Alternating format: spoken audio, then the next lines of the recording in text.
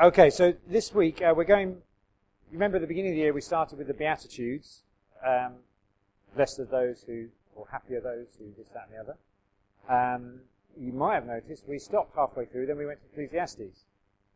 And you might notice we haven't finished the book of Ecclesiastes. So what we're doing is I'm mixing them up a little bit. So I'm going back to the Beatitudes. It's Matthew chapter 5 if you want to pick that up in your Bible. And then we'll come back to finish off Ecclesiastes a bit later on. So in total there are 8 Beatitudes. And so we got to number 5. We didn't do number 5. So I'll read them all again to refresh our memory from Matthew chapter 5. Now when Jesus saw the crowds, he went up on a mountainside and sat down. His disciples came to him, and he began to teach them.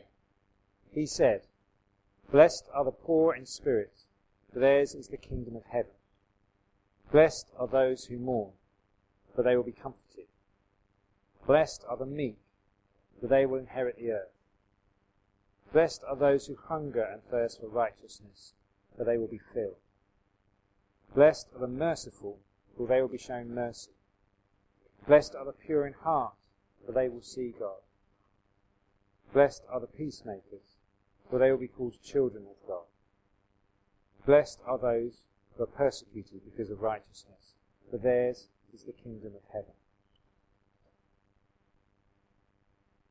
There's so much you can say about this, but I just want to encourage you, if you want to pray for any area, a local area, our town or a school or an organisation, this is a good thing to pray. I think it's a good thing to speak over people. Blessed are, and then just name Addleston as you're saying these things, or where you live or where you work, because these categories or characteristics, you will find people in those categories all around you, and to speak that Jesus' blessing over them is a powerful thing. So today we are looking at verse 7. Blessed are the merciful, for they shall obtain mercy. Or happy are the merciful, for they shall be shown mercy.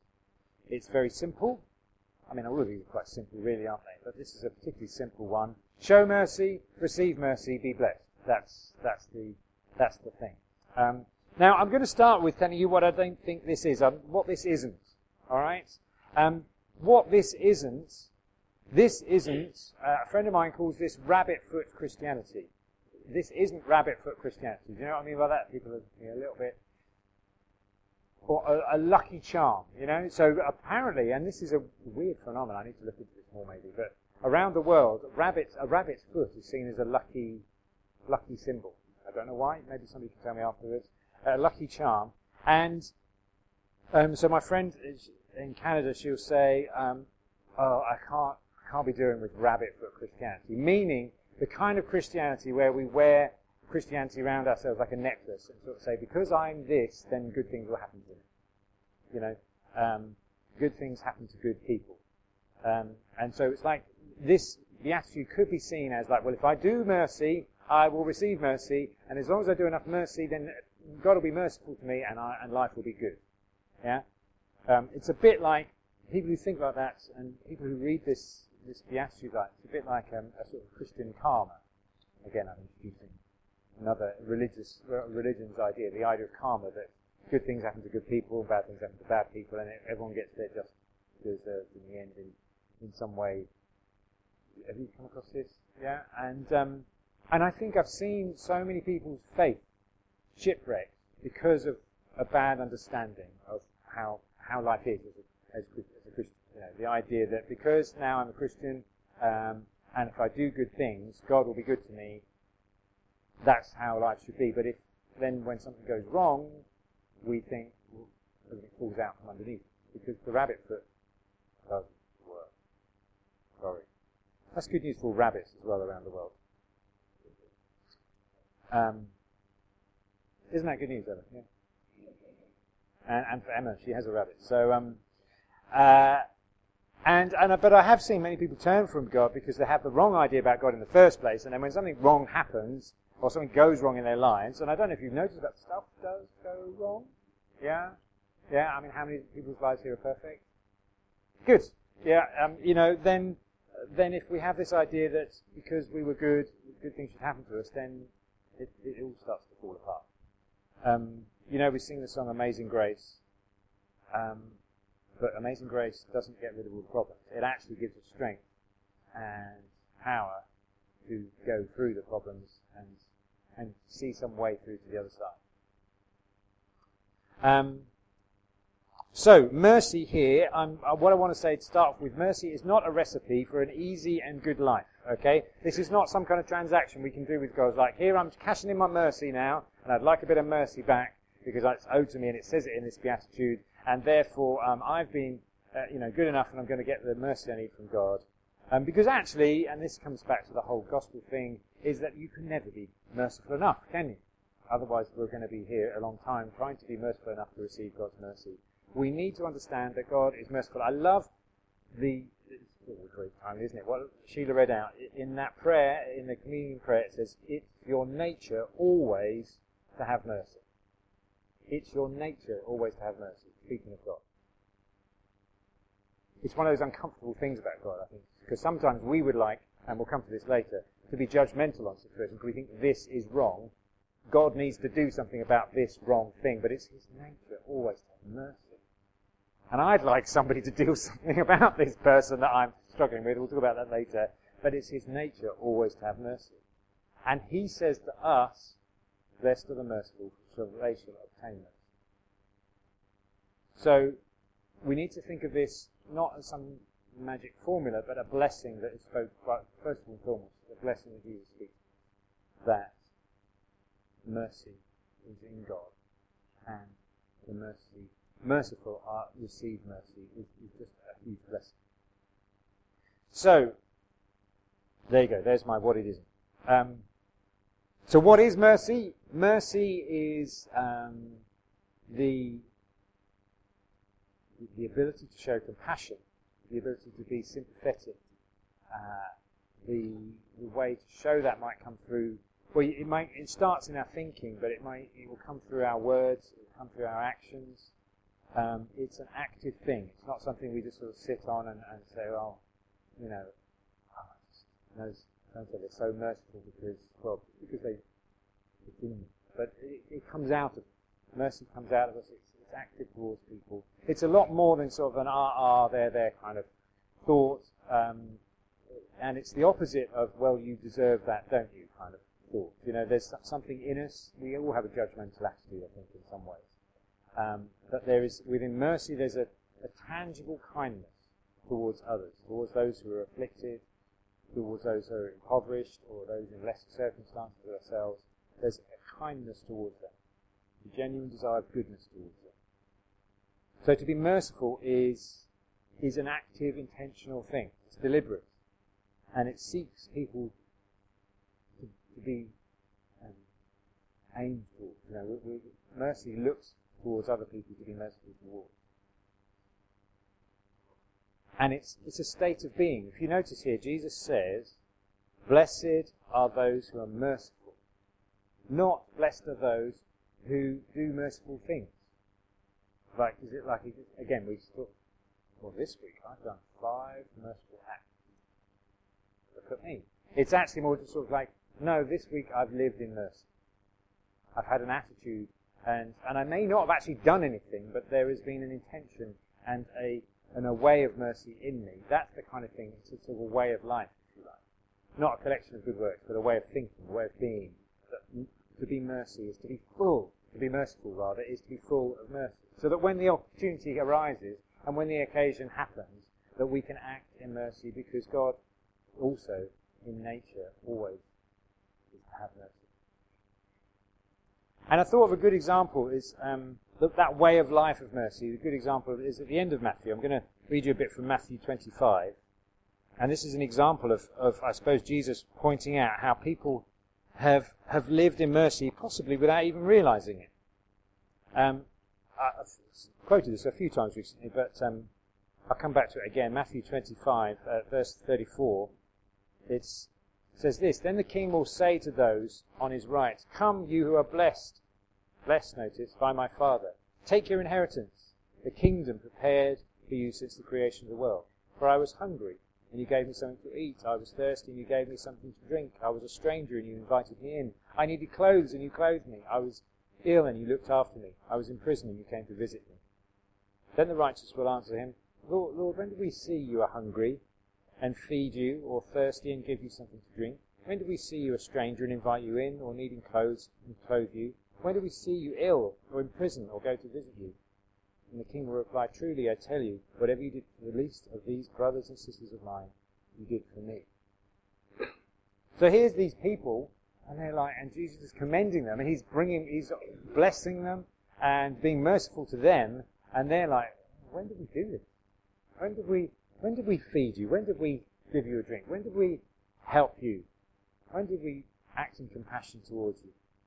And Jesus sort of is commending these people because they are people who are merciful, because they just live their life. And they live their life in mercy, and in doing so, they actually minister to Jesus.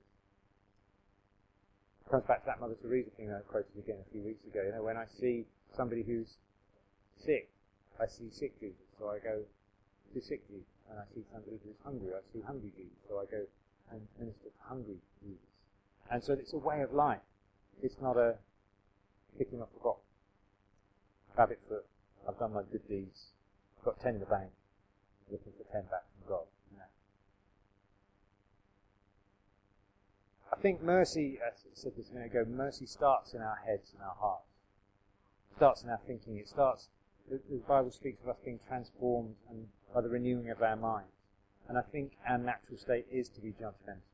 You know, there's the verse in Luke 18 where the Pharisee comes to pray and he says, oh, thank you, Lord, that I'm not like that person. And I think we're all a bit like that today. We all have that sort of thing where we look around and think, I'm not like that person. Or that person is doing this, or behaving like that, or living like this. And we're going to look at some examples of those later, but I think our minds need to be rewired in God's nature. His nature is always to have mercy, in His Word, and to be transformed into His likeness more and more. To be transformed into the likeness of Jesus. And as we do so, as we look at Jesus and we see how He responds to us, we realize how much in need of God's mercy we are. That every day I need His help in all that I do, because if I do it on my own, it doesn't go as well. And so, in that parable or story that Jesus tells of the Pharisee who says, frankly, I'm not like this man, the man that is commended is the sinner who comes to God and says, Lord, have mercy on me, a sinner. And that's the place where the more we realize that in ourselves, the less judgmental we will be towards the world around us. And the more we renew our mind in that, the more mercy we are likely to show when the opportunity arises towards those around us. Because if we are judgmental in our mind, then when a situation happens and it presents itself and we have to act, how are we going to act? Are we going to act in mercy? Well, that's going to be a struggle if it's not in our head already. But if it's in our heart and our head to be merciful, then we might just end up being merciful towards the person or the situation that presents itself.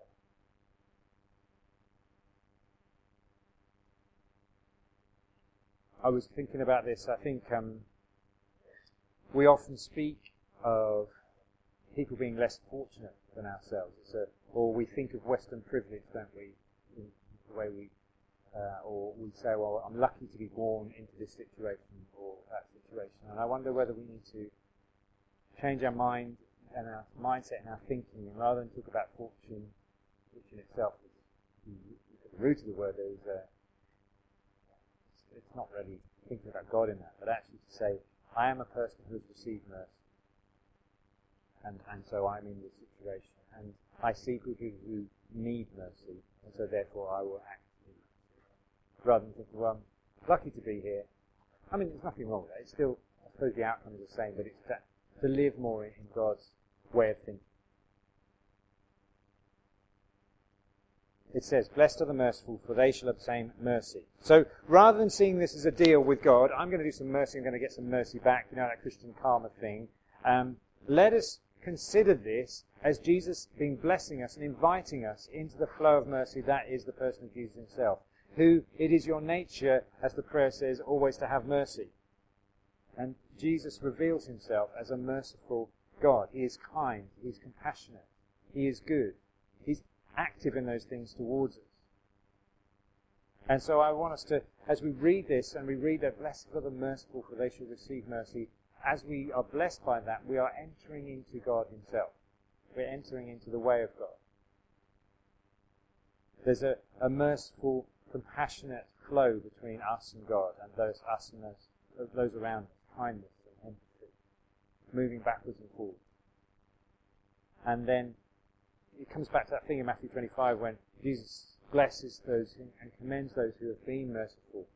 And then they realize that they've been merciful towards God. I mean, towards Jesus. It's a really strange concept, isn't it? You know, does God need our mercy? No, probably doesn't.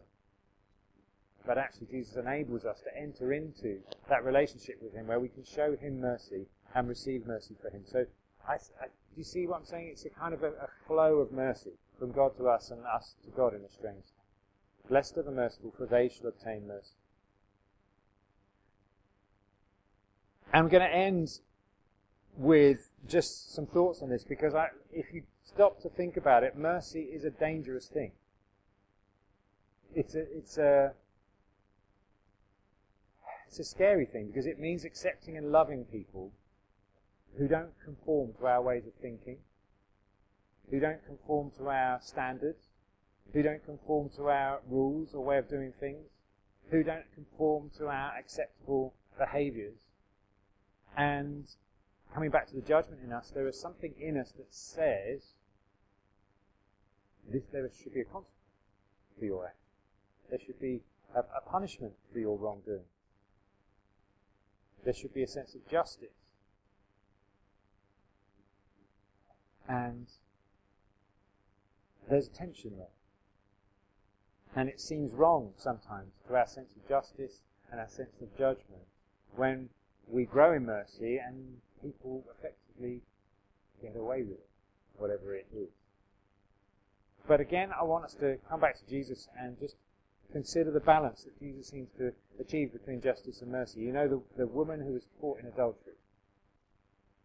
How does Jesus first act towards that woman?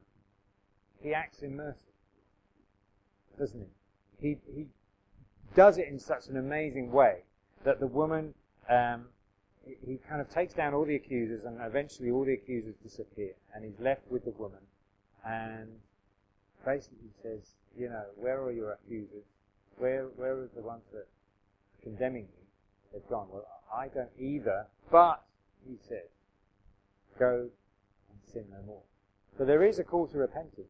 There is the sense where she doesn't just get away with it, but she is shown mercy. And so, as we look to Jesus, you'll notice he's not afraid of tough love. He's not afraid of tough love. And which can be, but it can be quite scary to, and quite dangerous to think about how merciful we dare be. But it's God's nature always to have mercy. The other thing about this is it can seem a bit reckless, and we can put ourselves at risk of getting hurt or damaged. You know, if we show people too much mercy, they start to take advantage of it. You know, have anyone had that situation where you think, well, I'm just going to keep giving mercy, giving love, giving mercy, and then you end up realizing there's no money left in your bank account, or you know, you've a whole load of things have been damaged and taken away. And I think it's okay to say that being merciful doesn't mean to say we don't set boundaries. It's okay to be clear about where the lines are drawn.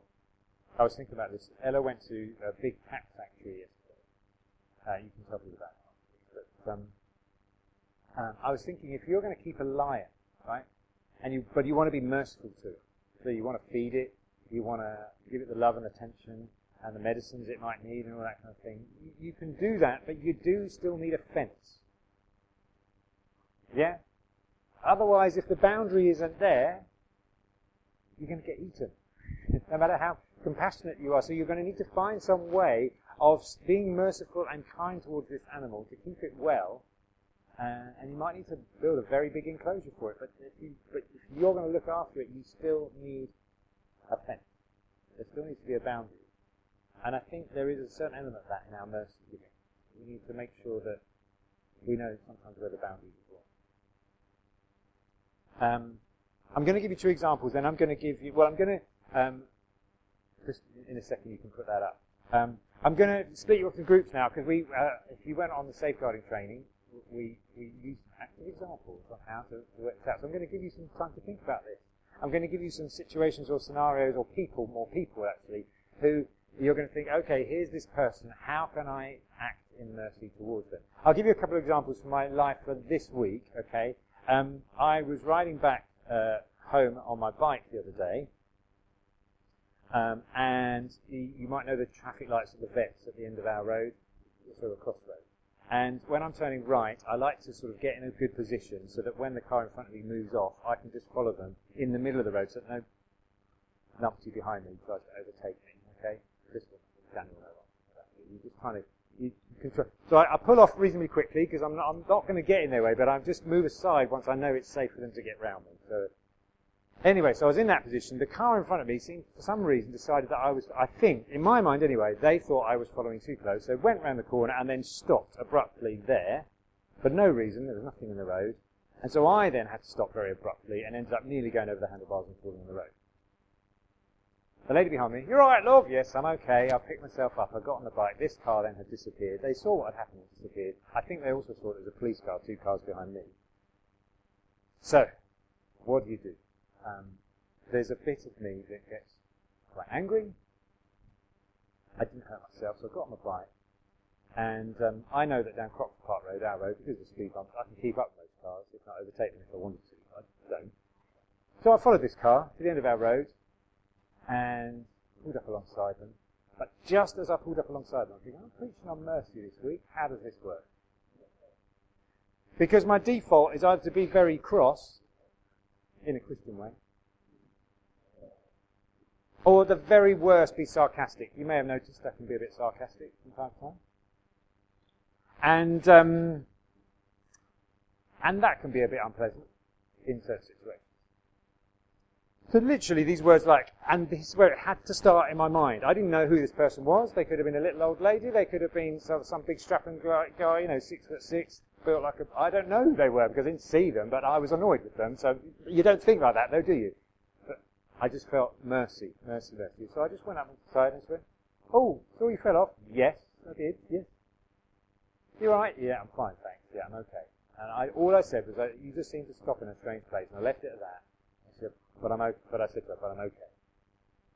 And I thought to myself, she was actually a quite petite lady, and she probably would have seen me as quite threatening had I got in her face. But mercy stopped me in my tracks there. Do you see what I'm saying? And I was able to act in mercy towards this lady. But at the same time, I felt it was right that she knew that I think she did that on purpose. I mean, why would she have stopped there? She's completely dead in the middle of the road. That's one thing. Another thing, I went out with Abby on the train yesterday, and you've probably seen these boys, and so this is something for you to think about. But there are some lads that ride around the town on big mountain bikes. They're the 29-inch wheels. They're the big wheels on the mountain bikes. They're doing wheelies all the time. You seen them? Yeah? Oh, they do it everywhere. Yeah. So we got off the train, walking down the platform, and they all and there's a whole load of them, decided to ride down the platform, doing a wheelie, past a whole... I can see Louise now. No, it's in my thinking too. So I said to Abigail, "Oh, welcome back to Addleston," because we've been to Staines, which is obviously a lot more civilized. And I said, "Welcome to Addleston." I don't think she quite got it. And in my mind, I'm thinking through this scenario. Has anyone done this? Wouldn't it be funny if they just slightly wobbled and fell down the gap in between the train and the platform? I don't know if anyone else thinks like this. I know some of you do. And I'm thinking, this is not a good thought. I tell you why it's not a good thought, because I've also been in the car and I'm thinking, what would happen if I just gave them a little bit less room and they moved. You know, just give them a bit of a wobble, maybe teach them a lesson. Judgment rises up in me. They need to be taught a lesson. This is not right, children. Just bear in mind, you've got rights. I don't want you doing it. They need to be taught a lesson. But then I had to come back to this message and say, blessed are those who are merciful, for they will receive mercy. Okay. Now, I didn't act in any way, but I wanted to check my thinking, because there may be a situation where I might act.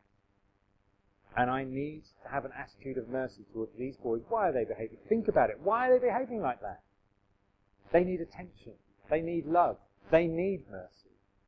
Are they going to get it from me? It's like, stop doing that, you idiot, kind of thing. That's what needs to be said, but at the same time, that's not what they need to hear. Does that make sense?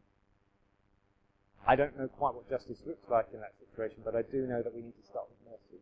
And it's hard. Because at the end of the day, it would have been quite funny if they fallen down the gap in the train with the platform in my head. But then I'm thinking, actually, no, that could be really messy. But you don't think that through when you're in the judgment mode, do you? You don't think through that when the train pulls away and they're squished in between the platform and the train. That's really not messy. So there does need to be some action taken in their lives. Someone's going to get hurt one day. But at the same time, does that all make sense? Amen. Can we have an amen? Thank you, then.